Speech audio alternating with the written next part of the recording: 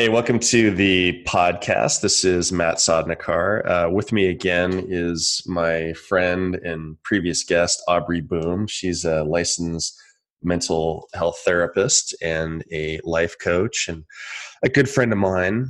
And we're pushing this out on Thanksgiving Day because there was a very powerful post that Aubrey had on Facebook a week ago. And so we threw this together. This is actually Sunday morning before Thanksgiving.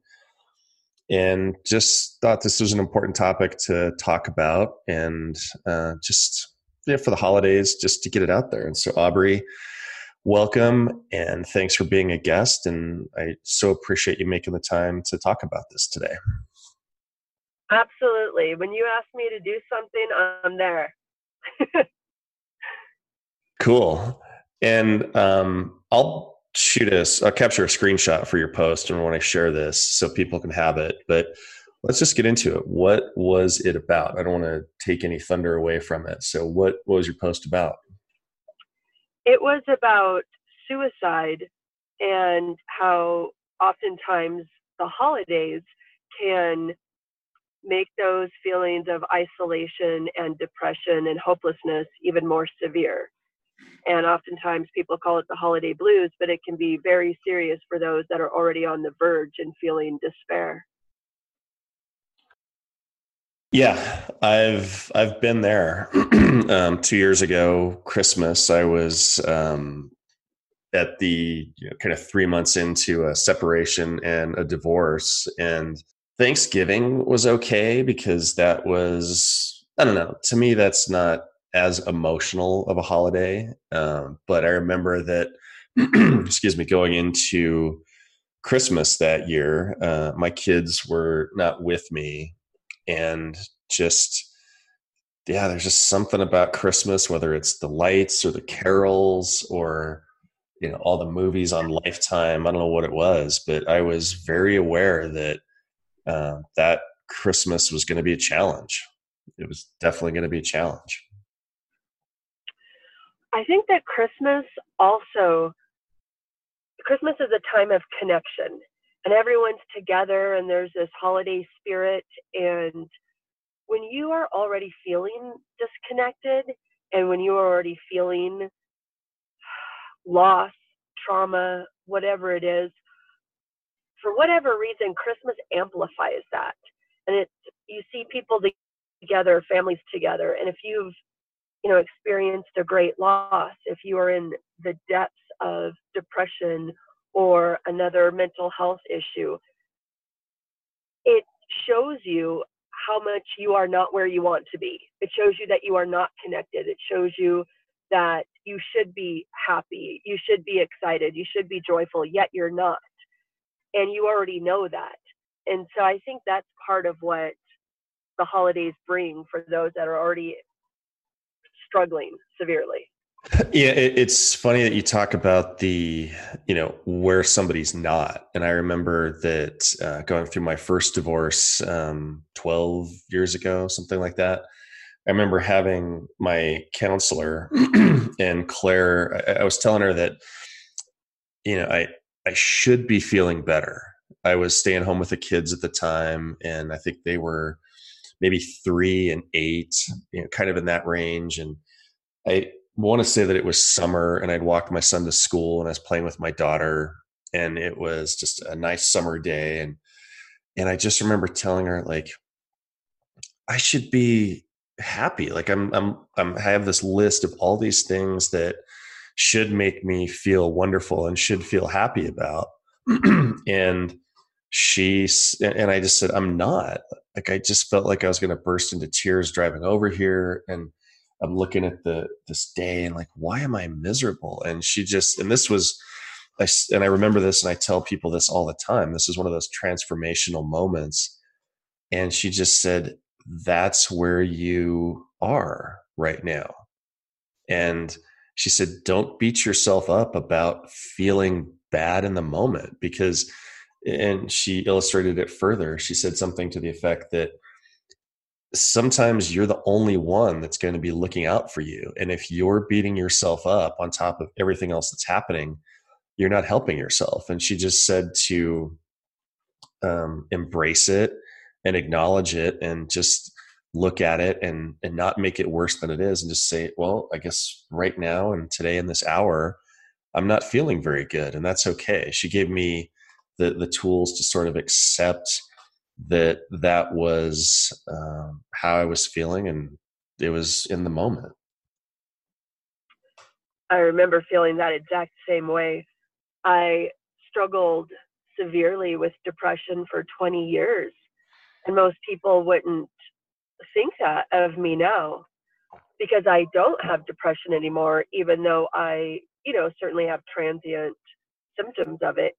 But it used to be so bad, I didn't want to get up in the morning, morning after morning after morning after morning. And I remember thinking the same thing. Why do I feel this way? There's Mm-hmm. nothing, there's nothing in my life right now that is so traumatic that I should be in this state. But looking back on this, there were several variables, but one of them was unresolved trauma. Mm. And I didn't have the skills at that time to realize that, because things in my past had happened in my past, and I had gone on and I was, you know, a mother at that time, and on the outside I was functioning. People didn't know what was going on within me, and those things that happened in the past, and I was good and I was working and I was, doing all the things that we do. But that root of deep, deep trauma had never been uprooted. And that was something that stayed with me for years until I finally was able to pinpoint that and access that. And on the flip side of that, there's actually something that is still going on within me that needs to be still uprooted. And it doesn't manifest as depression anymore. But now I understand those feelings in my body through somatic psychotherapy.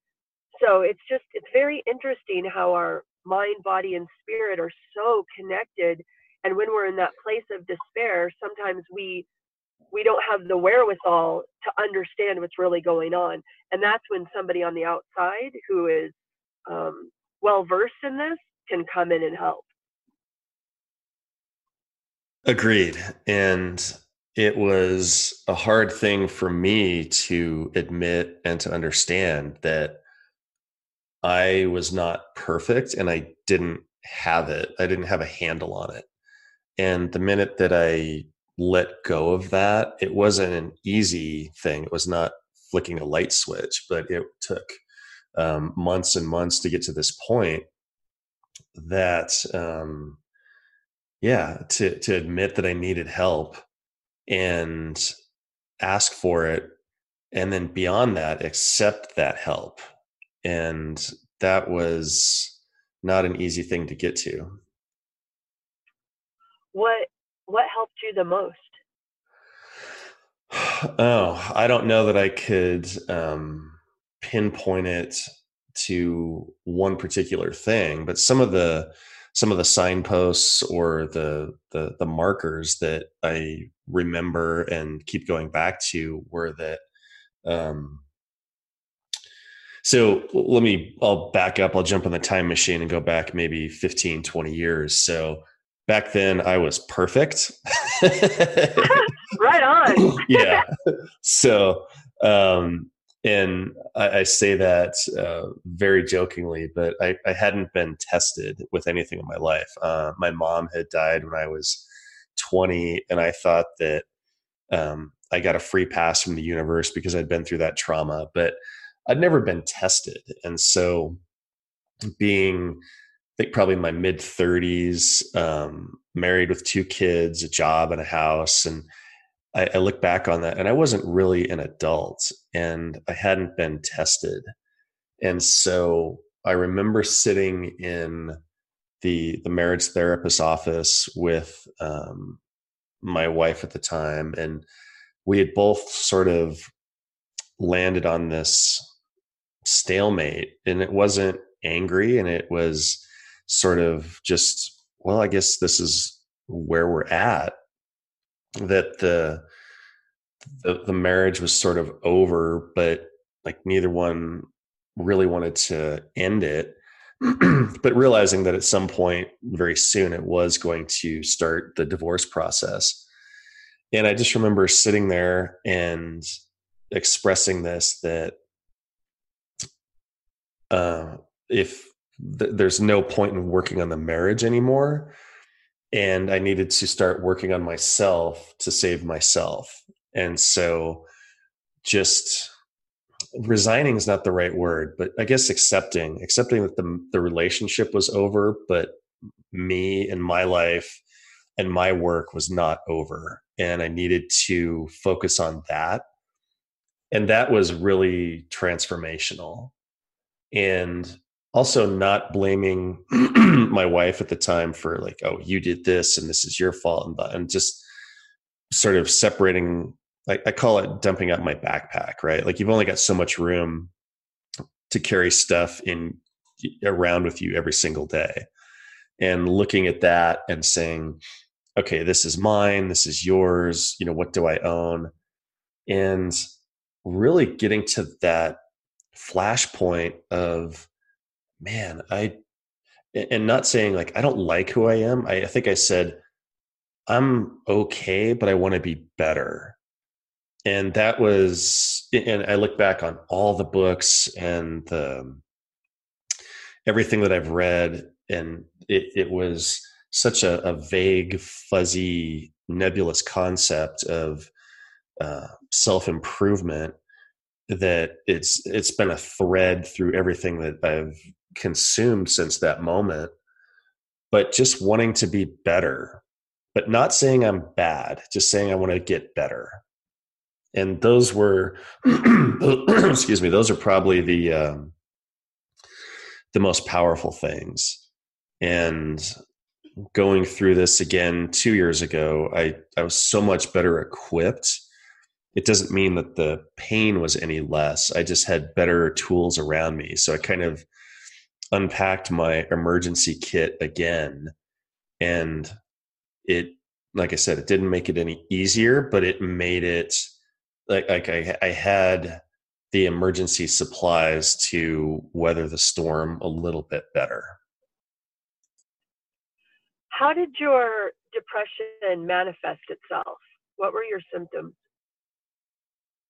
Well, that was one of the things I wanted to ask you, and I'll ask the question and I'll answer it, and then I want you to answer it too. Was like the signs of depression, but for me, um,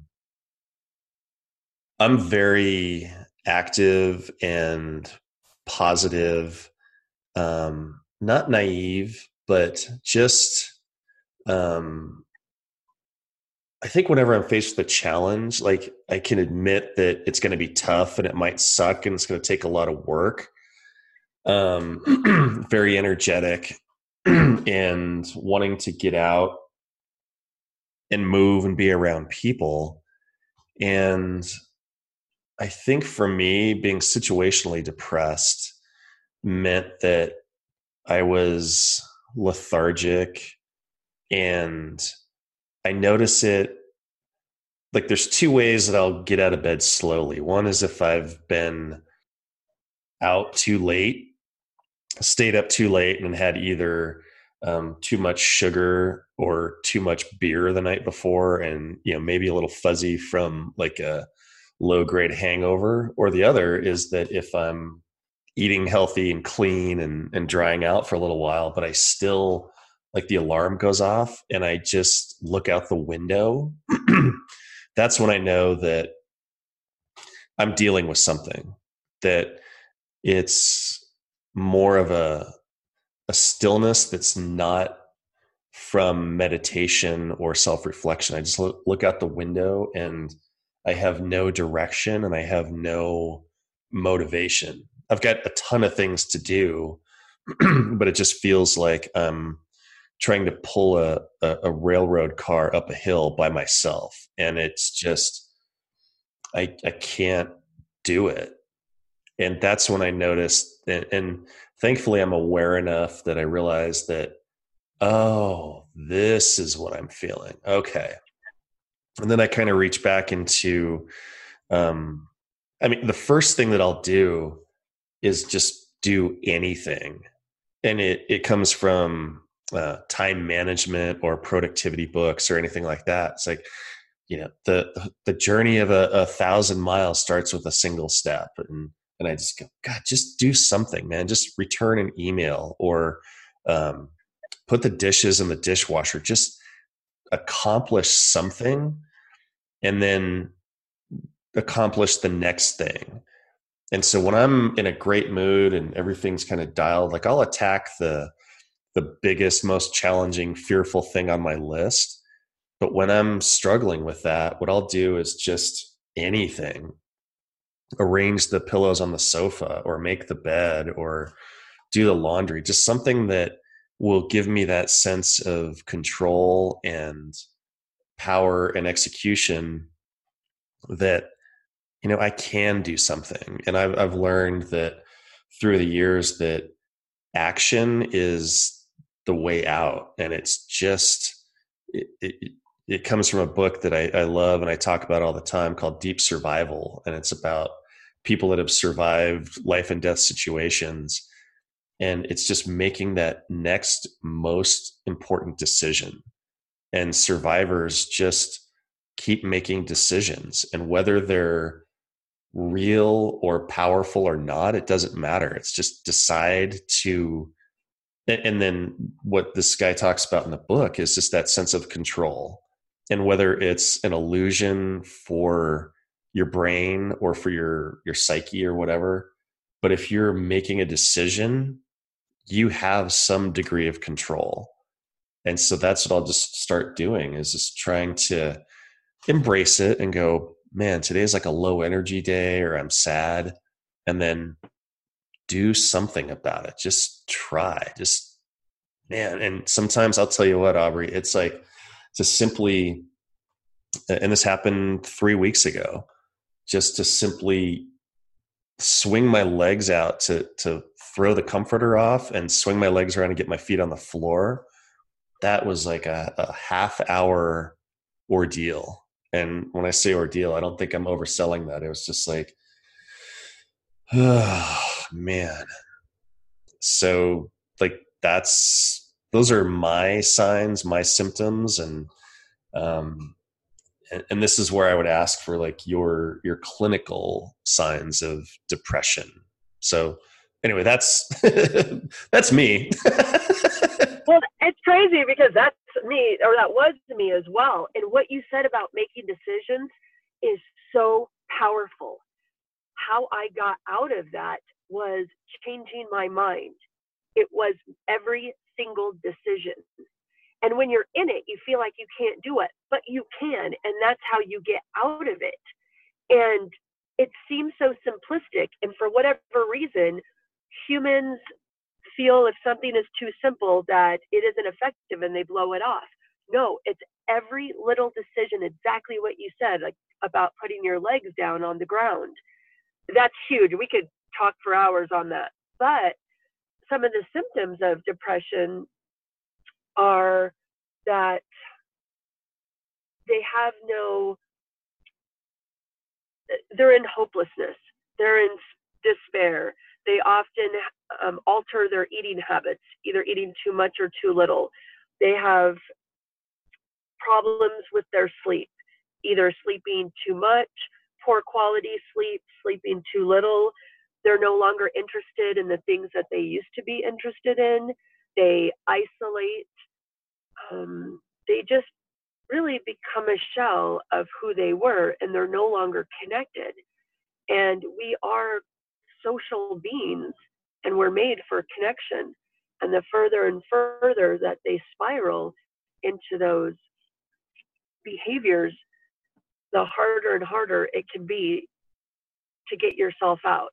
The deeper the hole, the further you have to climb. But those are some of the symptoms. But what's interesting is that there's different kinds of depression. Like you were speaking earlier about circumstantial depression, and that ties into suicide. Some people become suicidal because of what is going on in their life. whether severe bullying, whether a deep loss of a loved one, a loss of a job, socioeconomic hardships. That's more circumstantial.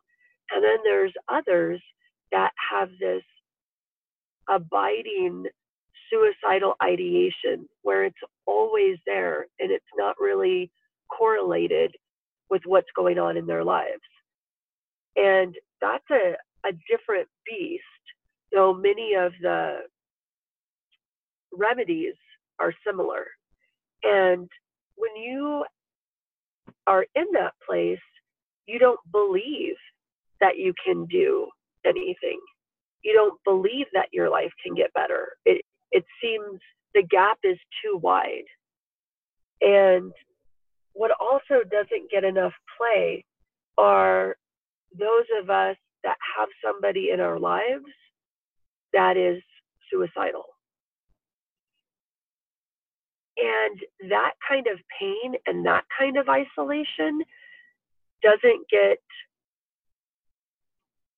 the help it needs. And when you're in that position, you don't usually reach out because you don't want anybody to know of this loved one of yours that is dealing with this. And that is something that I would like to bring more awareness to, because there's so many of us struggling with that, and we don't know what to do. When you've come to the end of what you know, and you finally realize that you're somewhat helpless to this. So that's a whole other beast that we could dissect a little bit if we want as well. But what you said about the decisions is huge. But what do you do when that doesn't work? What do you do when somebody has tried everything that they think that they know and they've somewhat given up? And since I have personally dealt with all sides of this and am dealing with all sides of this, what I'm doing my research in currently is expanded states of consciousness. And I didn't begin that because of this topic, but it is very effective for deep depression because it's a way to get to the root of trauma, which we spoke about earlier. And people that are in deep depression and despair and don't have any other recourse and are really considering taking their lives, it can be the one thing that changes everything because it's more somatic and it's getting into not just your brain, but into your body. And so it was on the fringe of therapy for all of these years, but the FDA has allowed clinical trials in these last few years, and we're hoping that very soon in 2020 that they will approve it. So right now they're doing studies and MDMA for veterans with PTSD and complex PTSD, and they're also, what is set up is to also do trials with psilocybin and ayahuasca and other compounds such as that. So I know that kind of veers off of what we were talking about, but for anyone listening that is at the end and has tried everything, also ketamine therapy is a great one as well. So I don't know if you want to talk further on that or if I'm going too off topic for you. No, I think that's fascinating because Tim Ferriss talks a lot about that. And from my own education, MDMA stands for what? Again, I've heard the term and I think I know what it is, but I don't know the letters. It's too long of a word for me, Matt. I don't. It's too early for that right now. I'll look it up. But it's quite good. MAPS, which is a multidisciplinary association for psychedelic studies, they are the ones that are heading this, and they're out of UC Santa Cruz.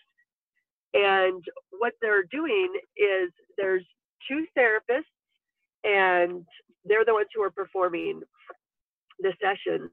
And then there's a site that has, a couch and a chair and everything that you need for this. And then you also need a place for them to stay overnight there.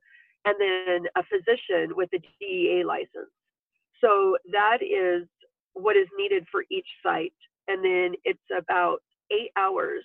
You have your pre-sessions, and then you do the therapy with either the MDMA or what else is indicated.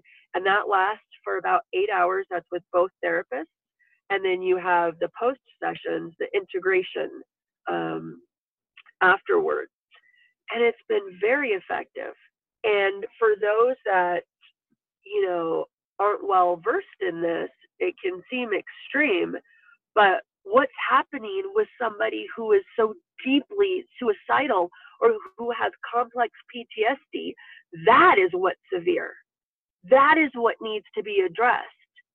And these other compounds, we've been told that they have been illegal and that, that they're scary. They are not scary. What's scary is what's going on within somebody's soul. And I'm hoping that this really gains traction and comes more into the mainstream so that we can help the people that so desperately need it. Well, one of the things that was different between my two divorces is that the first time I didn't tell anybody. I was so embarrassed. I was ashamed. I was thinking, well, how can I tell anybody this? People will think I'm a failure. And the minute that I did, that was the start of getting help. And what that did for me is when I finally started talking about it, I learned that I was not the only one that was going through it. I was not the only one that had experienced that. And what it did is, like, when I was sharing that, it made me feel better in that moment. Now I would have to leave that person and come home and deal with it on my own, but at least I had a break from it. Right. And the second time 2 years ago, I started calling everybody. I just remembered, I think I was driving to Fort Collins and I just was like on speed dial. I just started talking to everybody. And it was like that day, like I just didn't wait to reach out to ask for help. Um, and I don't want to go like into advice mode too much because I'm talking outside of my skill set, but I would just suggest to people, like, there's so many people that care about any particular individual, and it could be, coworker or, even like a stranger at the bar or at the restaurant, and just take that step over. And I know it's hard because you're exposing yourself to being judged and being, open and vulnerable. But if that person doesn't respond the way that you need or the way that you want, or does in fact judge you for being depressed or suicidal, then, simply fold that piece of paper up for that person metaphorically, and then set that aside and go find somebody else. And yeah, and to the MDMA and the psilocybin, and like, it just ties back to the decisions. There's always one more thing you can do, one more decision. And it's very easy for you and I to sit here and say that, and just, and I like to just acknowledge how tough it is. Right. And but it's so important. If you feel like you haven't found that next step, it's out there. Just keep looking. Just don't ever give up. It is. And I like what you said about reaching out. The people that I see, it's a continual stream. Everybody has some connection to depression. Most of us have experienced depression to some level. And it's that connection. Most people want to help. Most people want to be there. And it is nice. It's when it normalizes it, when you realize how many other people care and will be there for you. What you said about the next step, is crucial as well. There was a documentary about those who jumped off the Golden Gate Bridge but survived. And the main thing, what so many of them said, was that as they were falling, they had this crystal clear realization that any problem in their life could be solved except for the water beneath them. And that's telling, you know, like we have this veil over ourselves. We have this deep fog over ourselves when we're in the depths of depression. But it all can be solved. It's that decision. It's taking one more step. When I decided, it was when I got sober, when that happened, I just made this. Well, let's go back a little bit. When I was 14, I made the conscious decision that suicide would never be an option for me.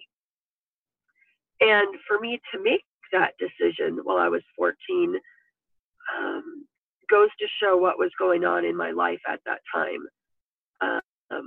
My sister had just been killed, and then the things that happened after that were as disturbing, if not more so. And this all happened in a very, very short time, but I never talked about those other things. And so that cast me into a situation that was beyond my skill set at that time. And I remember being in a park alone, and I was so desperately overwhelmed with the darkness that I was scared for myself. And I remember being in that park, and I don't know why. I don't know why I went this way instead of the other, but I made a decision that I would never do it. It just wasn't going to be an option for me at all, because those thoughts had been in my mind. And strangely, that stuck. And so throughout the years, that was my hardest time in life. And then my other hardest time was when I was 37, 38. And I just never allowed that as an option. So I had to find other options. And when I got sober, I was desperately depressed. We'd be here for hours talking about everything that was going on at that time. I was completely isolated. It was just a very difficult time. And I made the conscious decision, like, I cannot live like this anymore. I will not live like this anymore. And since suicide wasn't an option, I made that decision in the depths of withdrawal and in the depths of despair and depression and anxiety, that I was going to find an answer. I was going to find an answer because I wasn't going to live like this. I was done with it. I had lived for 37 years a way that I wasn't proud of, that didn't serve me. And I thought, am I going to live and die like this? Am I going to live and die in addiction? Am I going to live and die in depression?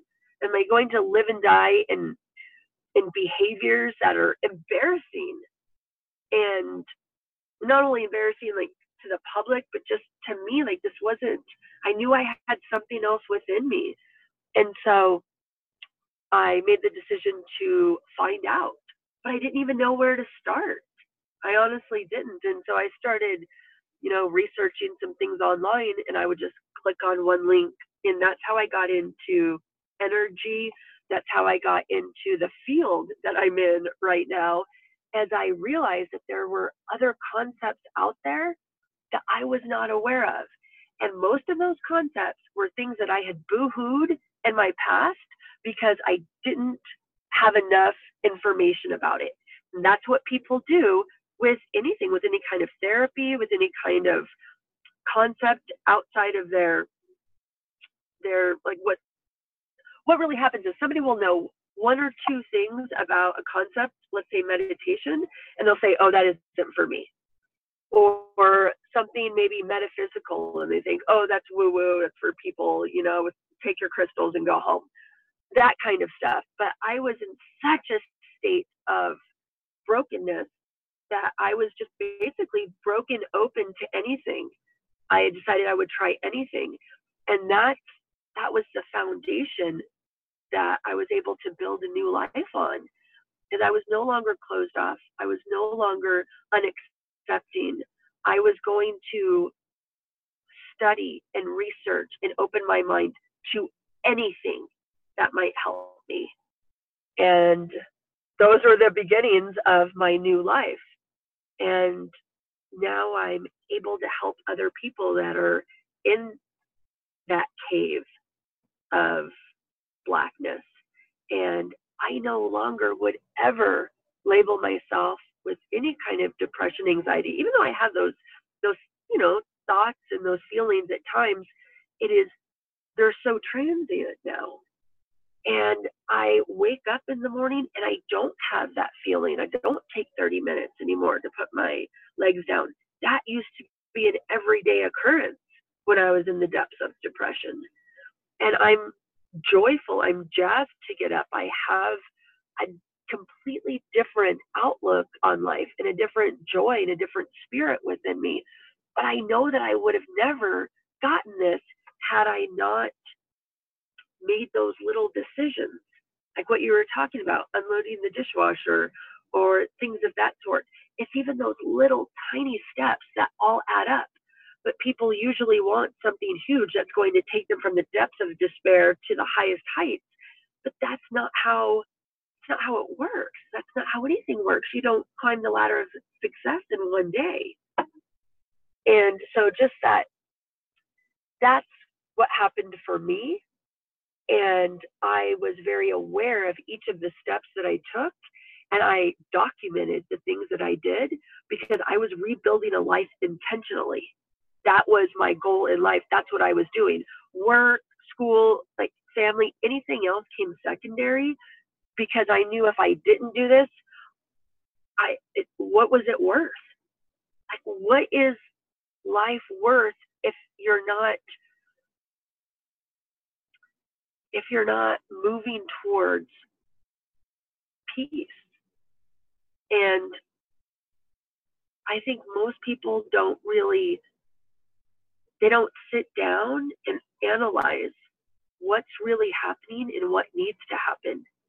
And it's each decision that needs to happen. It's those little decisions. And that's also where somebody on the outside can help you, because sometimes we're too far down. We're not sure where to turn next, what little decision to do. But anyway, that's a little bit about my journey. Well, and like for me, and I want to be, not preaching. I just try to relate it in terms of personal experience. Like for me, it was the acceptance that I was dealing with something traumatic, and in working to get to the awareness that I didn't have the skills that I needed. And I work in analogies a lot. Like it helps me understand things. Like nobody is born an airline pilot, and they have to go through training and simulations and skills and all this. And I think perhaps it might be a misconception for people that at 14 when your sister is killed, or at 30, or at 48 going through a divorce, that you know exactly what to do. Nobody comes out of the womb and grows up with these training manuals for here's what you need to do. And I when I say these things, trust me, I do not say them that I arrived at them easily, but to know what to do in those situations was hard to admit that, man, I don't know what the fuck is going on here. I feel that. Absolutely. And then to get back to the topic of suicide, I remember my first marriage, and it was like 3 a.m. on, I don't even know what day it was, but it was 3 or 4 a.m. and if you're awake at 3 or 4 a.m., nothing good is happening. Like you're either coming home from the bar, or you're sick, or you're awake because you can't sleep. And I think it was like 3:37 now that I say that. And my wife at the time was in the other bedroom and the kids were upstairs. And it had been perhaps weeks or months that, I'd been going through this and not sleeping and falling asleep for like 30 minutes and waking up and thinking it's morning and going, oh God, it's only 11:30 and I'm still wide awake now. And like in that moment, that was the first time that I would say that I don't think I was suicidal. I wanted like one day of peace, right? Like I didn't want these thoughts in my head. And it was the first time that I could sympathize and empathize with somebody that was suicidal. But I was like understanding how dark that actually was. I mean, it was literally dark because it was 3:30, and it was emotionally and physically dark. And I just was so exhausted, and I didn't want it to end. I just wanted a break. And then 2 years ago, I remembered, this was a little bit stronger. I just remembered thinking that, you know, do I want to go on? And if I want to go on, and had kind of expressed that. And, and I've talked to my kids about this. They're 22 and 17 now. And I just, again, very candid, like taking the stigma off of this and showing them that their dad's not perfect, and just saying, I was really struggling with this, and this is kind of what I felt. And I just wanted to tell you guys that, it felt hopeless in that moment, but it's okay to have these thoughts and just reach out and talk about it. And I've had two friends over the course of my life. One was probably 15, 20 years ago, and one was a few years ago. And I don't think anybody has not been touched by either the thoughts or by someone else, killing themselves. And it's terrible. It sucks. I'm glad that you spoke to your kids about it. I wish that more of us would be open about speaking about suicide, because so many people won't bring it up because they're embarrassed, or the people who are dealing with someone in their life that is suicide, they want to protect that person and they don't want anybody to know, and on and on. But there's 123 suicides a day throughout the world. The World Health Organization estimates 800,000 to a million suicides every year around the globe. This isn't something that is isolated. This is something, it's a shared human experience. And most of us have at one point or another really had feelings of suicide or seriously considered it. And perhaps if people didn't feel alone in that, they would reach out more because the stigma wouldn't be there. But also sometimes when people broach the subject of suicide, people go into overload and want to admit them to a hospital. And sometimes they just want to speak about it. And I'm not meaning to, lessen the severity of it. If somebody is actively suicidal, yes, they need help. But sometimes people just want to speak about it, like what you were just saying. They just want to talk, like, I just want this to end. I just want a break.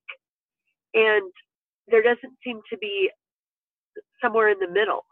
People either don't speak about it, or everyone is, they have this hypervigilance about it. And so I think a lot of people don't want to talk about it as well, because they don't want somebody to respond in that way and perhaps want to admit them and then tell other people and make it into a bigger deal. And I'm not at all lessening, like, it isn't a big deal. But I'm just saying, for like the place that you were in, you weren't actively suicidal. You didn't have a plan. You didn't have means. But on the flip side of that, real quick, if somebody is actively suicidal, one of the best preventative measures is taking away the means to it. And the next is getting help for mental health. And the next is getting help for substance abuse, because the greatest percentage of those who complete suicide have mental health issues and substance abuse issues, often alcohol. And those two comorbidly together is a recipe for disaster. Oh yeah. Well, I've had a couple people sort of, not sort of, they've expressed that, recently. And I wanted your take on, I guess, maybe best practices. They're telling me this. And my first response, I don't overreact typically, but I was trying to be very controlled and supportive and just trying to accept them expressing that to me and just, why are you feeling this way? And just let both of them talk about it. And I guess maybe for something tangible for people that are listening, let's say that somebody calls or emails or texts or in person just simply goes, hey, I'm thinking about killing myself. Things are awful and I'm thinking about doing it. What would be, from your perspective, the best way to react and to help that person? I get this often. And what you just said is the first the first order of business. Allow somebody to talk. Allow them to tell you what's really going on. Don't try to give advice. Don't overreact. Just let somebody truly talk and connect with them. And at the end of that, broach the subject of mental health. Are they seeking treatment for mental health? Is it effective? What have they tried? Are they on medications? Are those effective? Have they considered alternative treatments? And then substance and alcohol abuse. Are they actively using substances? Do they drink? Once you get down to that, actually asking them if they have a plan. And let me just sidebar really quick. If you think that somebody is suicidal and they're talking that way but haven't actually said that, you asking them straight out if they are considering taking their lives is not going to make them take their lives. Like if somebody asks me if I was suicidal, I'm not suicidal and I'm not going to do it. People are afraid to do that, but just asking somebody straight out, it's something that most people won't do because they're too afraid. Do that. Okay, so then asking people that have told you that they are thinking of taking their lives, asking them if they have a plan. Do they have means to carry it out? When are they thinking of doing this? Really go through it. If they actively have a plan for suicide, that's when you need to take action. If somebody is just telling you that they are feeling that way, yes, it's certainly cause for concern. You want to follow up with them. You want to make sure that they don't have a plan, that they are not actively seeking to kill themselves. If they do, then you want to, go through the means of taking the method away and getting outside help for them. And I think just knowing that they're not alone, I think that's incredibly powerful too. And yeah, and I remember one friend saying, at the end of it, we talked for an hour at a restaurant, maybe even longer. And he just said, thanks for not freaking out. It's huge. And I know that people, so we're talking most of our conversation has been about just the feelings of suicide. But for those that, for whatever reason, are to a level that they cannot, they've tried everything that they think that they think that they've tried everything. And for those family members and loved ones that are having to deal with this constantly, I can't really encourage them enough. If talk therapy and medication has not been at all effective, to try these other methods. which would be ketamine therapy, and then the MDMA therapy and things of that sort. Now, ketamine therapy is something that, you know, it's like the MDMA and the expanded states of consciousness, it's more difficult to get into those trials. But if you research ketamine therapy, that is something that you can go do. And it can be very effective for those that are too far down the well, that they need more help than what you and I are talking about. And most people don't know of these therapies, and it needs to be out there because these are things that can bring it out of the body. And so much of our trauma is stored in our bodies. And that is not a mainstream thought. And that is not something in this Western world that has been in the literature too much. But sometimes we cannot access what is going on within us just through our minds and just through talking. It is deeper than that. And if you can't uproot that, it's going to always stay there. And that's what so many people have not been informed of. We are body, mind, and spirit beings. And when you don't access one of those domains, you're not accessing where that issue is lying. And this would be a huge breakthrough for many people that are listening, that these other methods are not effective for. The somatic psychotherapy is something that needs to marry in with traditional psychotherapy.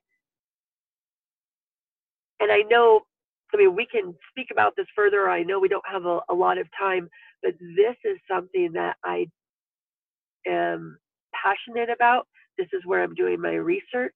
And this is something that I feel could greatly change those people's lives that feel that they have tried everything and that there's no hope, because there is something else. Yeah, I would love to talk about that as a part 3, because I had done a PTSD episode last year, and I think for Christmas this year, I'm going to reach back out to Trey, who's a psychiatrist at the Army Hospital up here, and dive into that on the PTSD side for a Christmas Day release. But yeah, again, hearing Tim Ferriss talk about it, and having some veteran friends that I know they've told me they're struggling with PTSD. I'm fascinated by that. So I would love to schedule an in-depth part 3 about that with you. Sounds fantastic.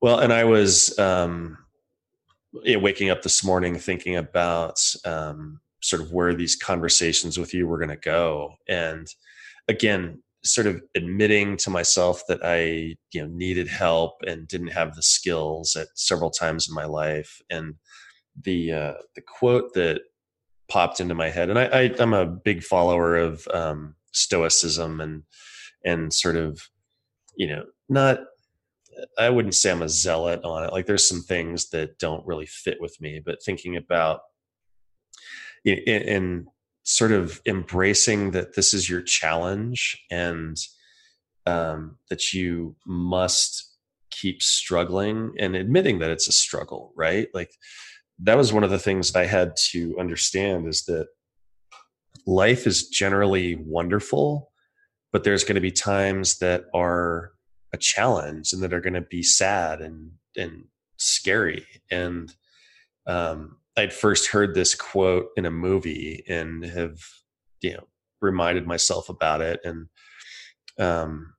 I think Marianne Williamson said, like, all the photos on my webpage here are showing this, like, attributed to her, but it's that our deepest fear is not that we are inadequate. Our deepest fear is that we are powerful beyond measure. And as I interpret that for myself, and I keep coming back to this many, many times throughout the year, it's like, you can handle this. And that's kind of scary. And knowing that I'm the pilot of my ship, or the captain of my ship, pilot of my plane, whatever the metaphor is, like, that can be overwhelming too.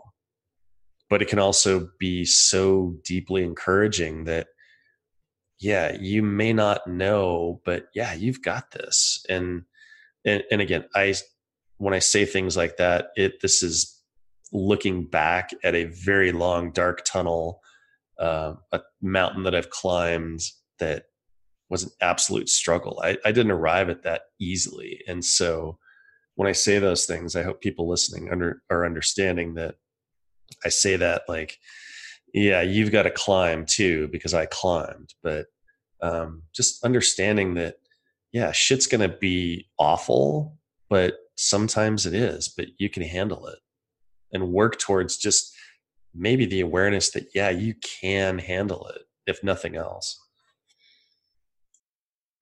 I love everything that you just said. I could not agree more. And that kind of dives into, if you can handle dealing with deep feelings of suicide and not take your life, you can handle anything. Like if you have been suicidal up to this point and you're still alive, you can handle anything else that the world throws at you. And Exactly. if you can shift your mindset, yeah, shift your mindset into that. The whole thing is about shifting your mindset for everything. And if you can build your life upon that, like I wanted to actually kill myself. I thought about ending my life. I attempted suicide, like whatever it is, and I didn't do it. You're a badass. You are a badass because you are dealing with more than what most people are dealing with right now. You have more heaviness, you have more heartache, you have more despair, and you're still not doing it. Like think of it in that way.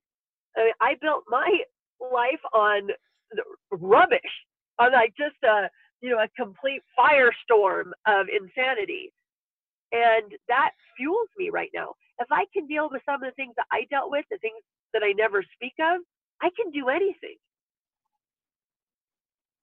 I love it. Absolutely love it. Well, Boom, this has been, again, every time that I've talked to you live, I think I might actually go for a run. I've already taken a shower, but I'm just so fired up about just, you know, this connection and how, simply from a couple Instagram posts, we've developed this relationship and this friendship, and it's been great. And um, yeah, like I said, when I read your Facebook post, which I'll um, grab a screenshot and share it with when I post this episode on Thanksgiving Day, it's just, I felt like we had to do this. And so thank you for agreeing to it, and for everything that you do for me and for everybody else. I adore you, Matt. I will speak live with you anytime. I so enjoy our connection. Awesome. Well, here I'm going to hit stop on the record and then hold on for 1 second. But where can people find you? I know you're on Facebook, but for more about MDMA and all this, where can people reach you? AubreyBoom.com. My email is aubrey@aubreyboom.com. And many people hit me up on Instagram, which is Aubrey_Boom. So any of those places is where I dwell. Well, again, thank you so much, Aubrey. And this has just been wonderful. So thanks for making the time. Thank you for having me. It was great.